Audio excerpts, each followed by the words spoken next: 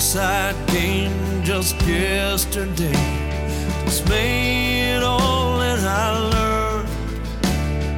The emptiness of life examined. Hello out there, and welcome to another episode of Things I Learned While Learning Other Things. This is an attempt by me, Joe Morahan, and my brother J.S.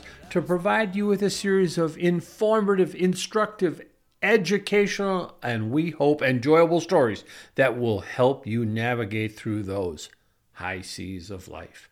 Today we return to Part 3 of the episodic adventure entitled The Man Whom Women Loved. This multi-episodic adventure is the story of a childlike existence in the adult body and libido of a celebrity wildlife and fashion model photographer known to us as Peter Beard. It was a rather kaleidoscopic ADHD romp through life, a life fueled by alcohol, illicit drugs, innumerable women, and other people's money. A peripatetic journey through Africa, Europe, Asia, and of course, Manhattan, which is a world unto itself. We left off in part 2 of the Peter Beard story with oblique reference to the rather high culture debate as to whether or not photography is or is not, was or was not an art form. That the esteemed auction house Christie's might put out to bid a photo of Beard for $120,000 suggests to me that they, at least in the mind of some collectors, photography was indeed qualified as an art form worthy of significant investment. The ask alone signifies in and of itself, it's a prima facie case that photography is an art form, no matter what some people might otherwise claim. However, I remain unable to let this dispute among the cognoscenti of high society pass without making a few comments. Comments I would think would be judged as emanating from the mind of, and which is representative of, the vast class of the under society, the great unwashed, the unknowing, the unseeing, the uncultured, the unthinking, non-discerning hoi polloi, of which I am a member.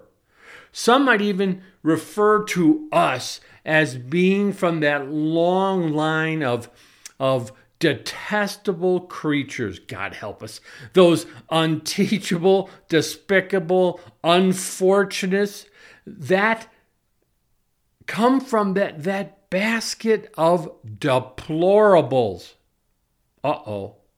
But that term, I think, has been taken forever, I'd say. Someone else has trademarked that phrase. Still, I submit that this 20th, 21st century controversy about whether photography qualifies as a true form of art or not appears to me just a rather arcane subject matter, the equivalent of either one, early Christian disputes turned violent, murderous even, when proponents of Arianism maintained that Jesus, the Son of God, was created by God the Father, and therefore Jesus wasn't either co-eternal with the Father or consubstantial with the Father. In other words, this Holy Trinity's thing did not consist of three co-equal entities.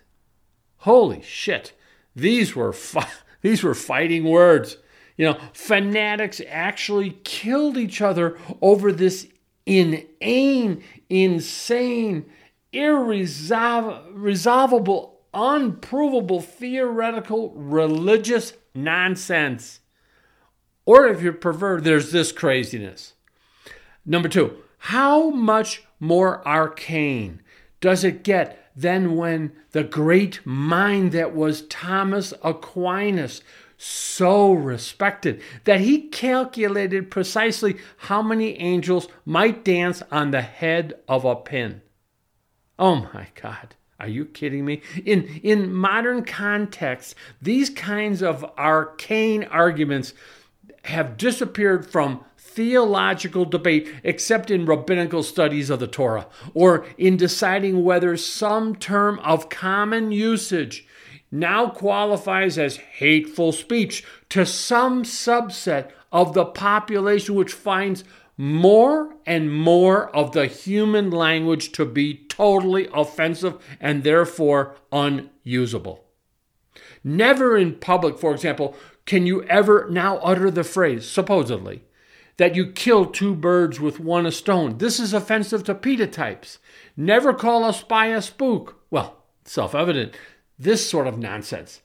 Mostly these kind of arcane arguments are just diversionary pathways that wander away from the real issues that impact life, that one confronts in life, and are used by rather useless people and are only of value to as metaphors for wasting time.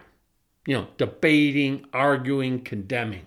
Issues of no practical value, or asking questions, the answers to which hold no intellectual consequence whatsoever, while more urgent concerns percolate.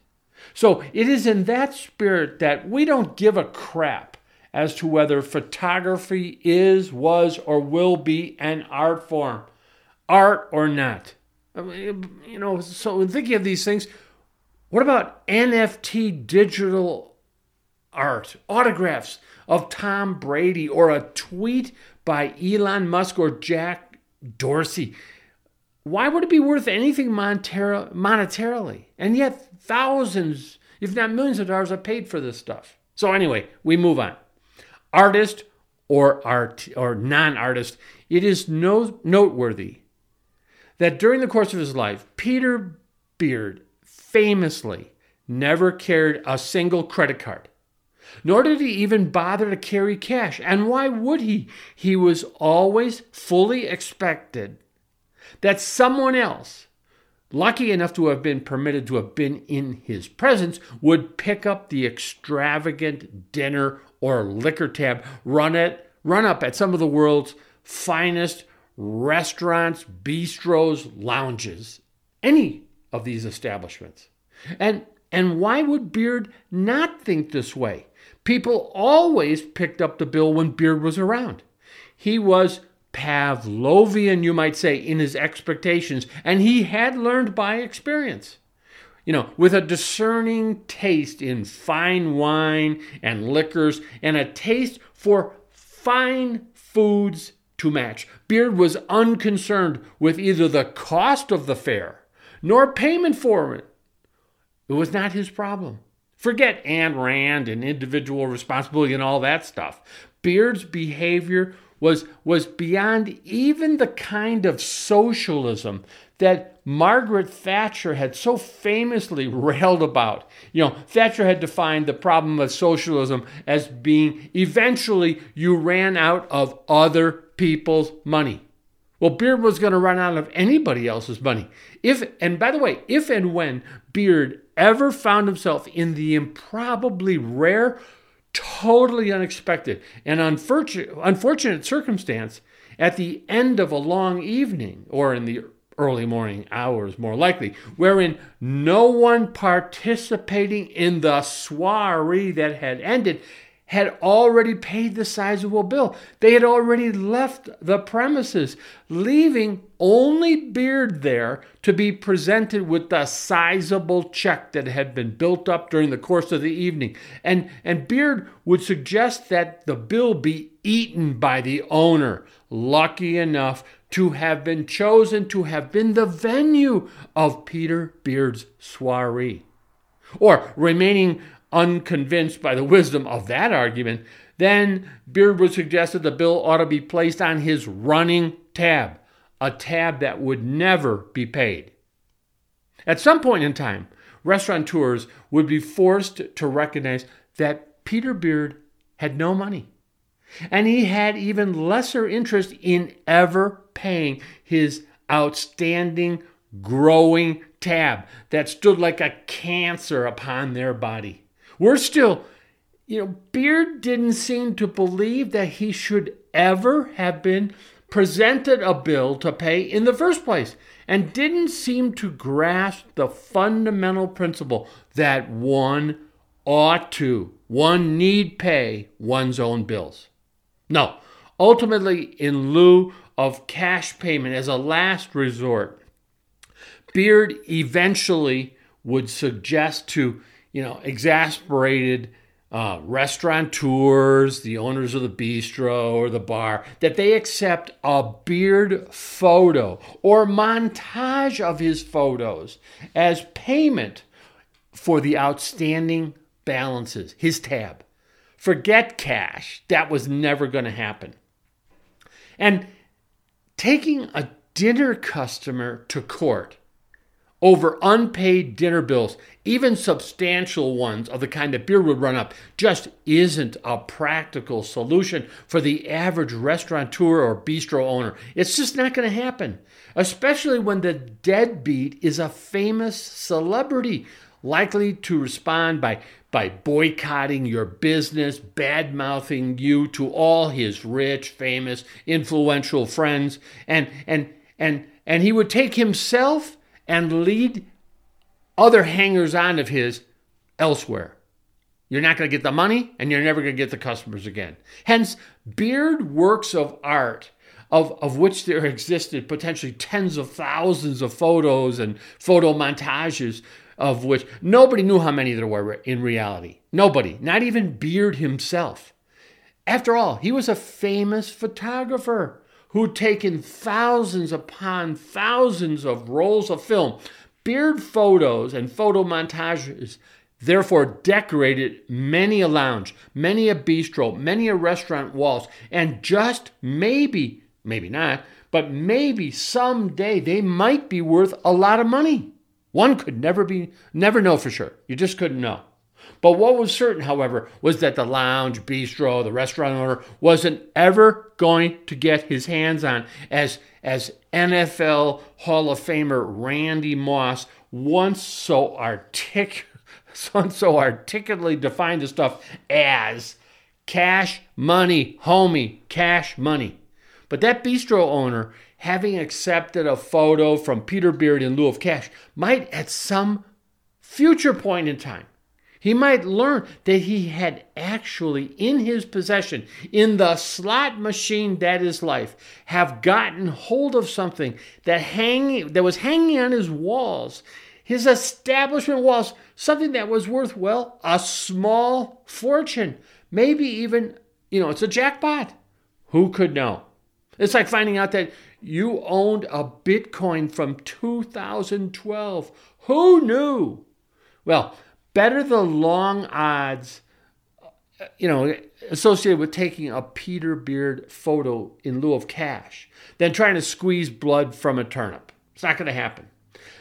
That Peter Beard could live a full adult life in such fashion in Manhattan and Paris, and Africa, and Asia, for 50 years plus as an adult, when he wasn't in his tented safari camp in the bush outside Nairobi at his ranch called Thunderbolt in Montauk, where the wild things were, literally, or in Paris. It is a testament to the value that is placed by people on proximity to celebrity, and the generosity of hundreds of women whom opened their pocketbooks, and themselves as well, to a man whom dressed only a bit more fashionably than did a homeless man, or say a pathetic Eddie Van Halen in the last years of his life.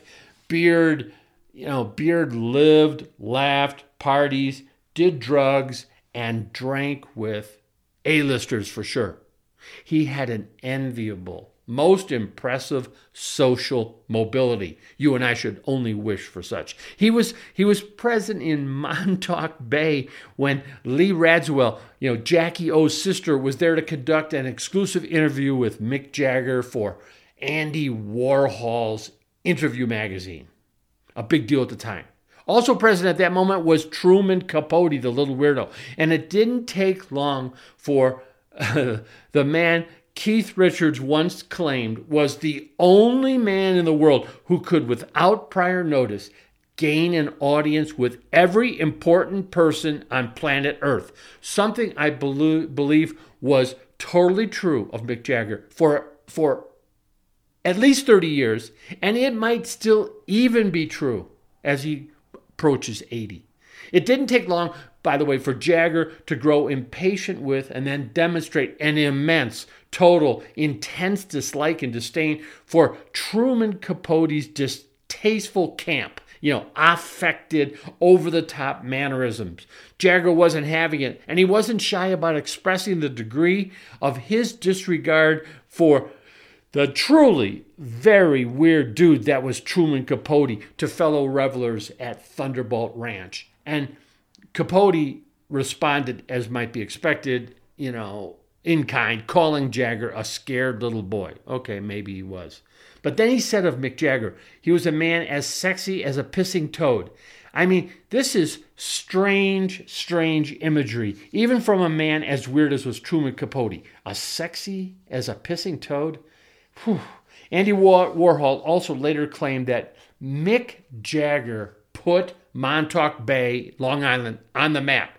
And it certainly didn't hurt Peter Beard's brand or take anything away from his skill with the ladies that he hung with Jagger at a small local pub in Montauk Bay. Now, not that Beard actually needed more runway when it came to women, with or without the sexiest man in rock and roll. All of rock and roll. It's I guess I would say it's not even clear to me. It's not perfectly clear who was the wingman for who when Jagger and Beard, these two satyrs, occupied the same premise. It says something about the staying power of Peter Beard that he might hang with Jagger. Women found Peter Beard magnetic. How magnetic? Well, there's what's called a magnestar. A magnetic neutron star known as soft gamma repeater 1806-20. Very strange name. And it is the most powerful known magnetic object in the universe. Only 10 of these,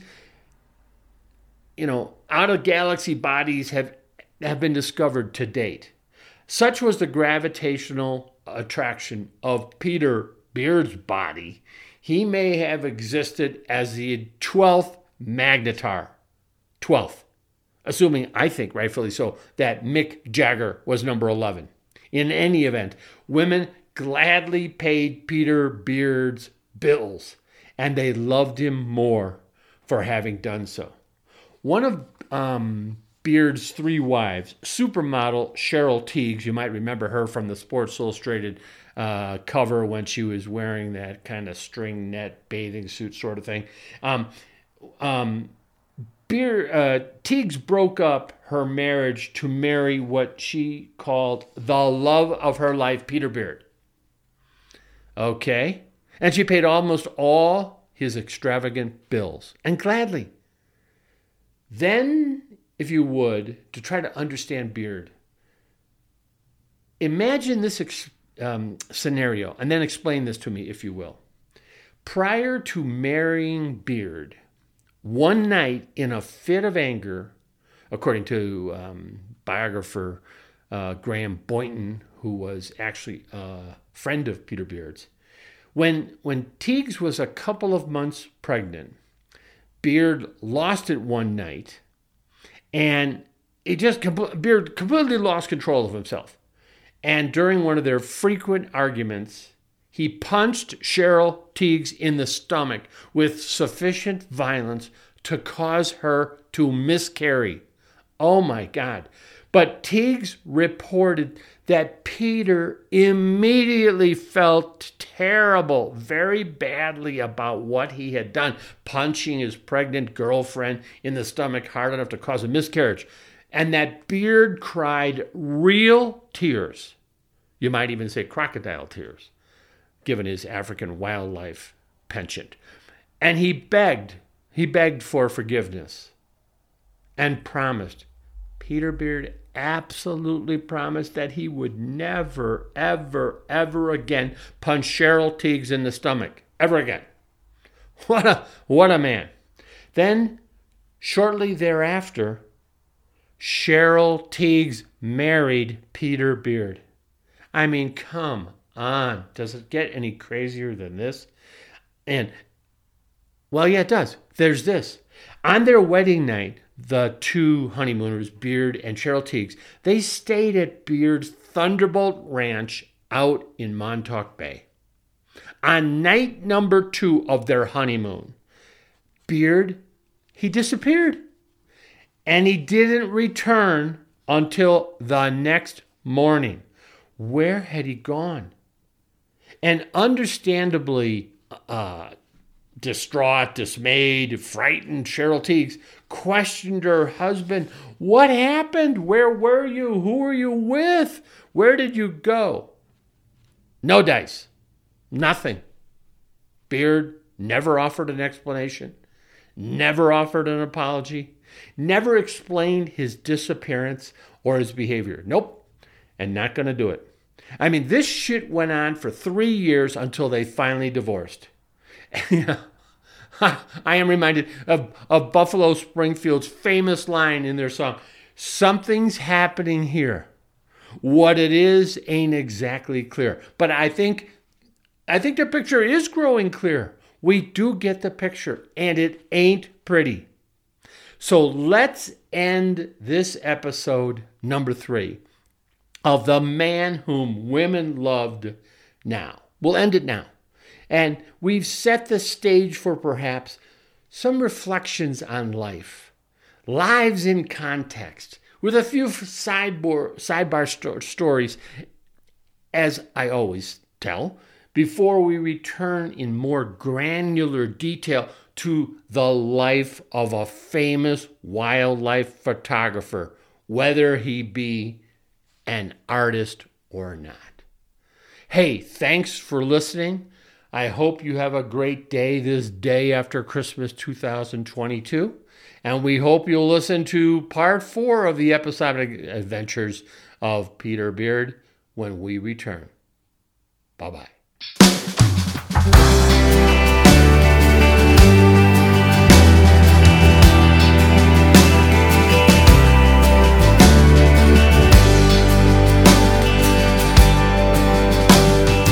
Inside game just yesterday dismayed all that I learned. The emptiness of life examined, time can't be returned. Misguided and all of my own, at least that's what I thought.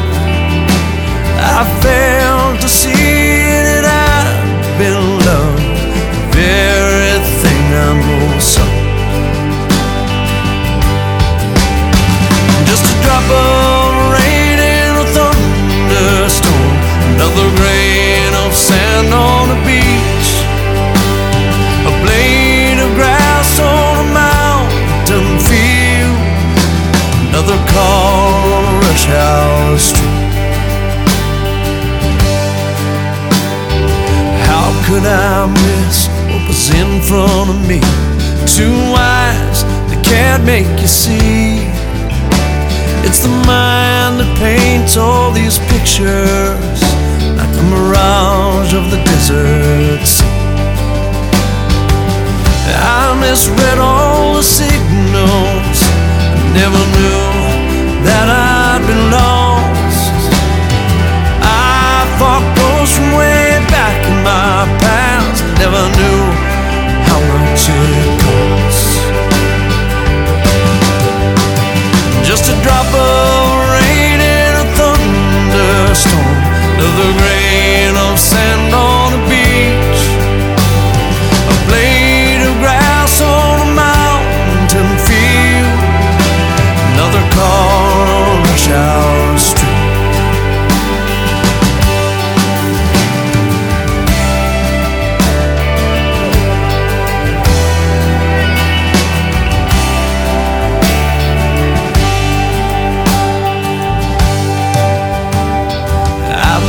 mistakes, just things that I've done.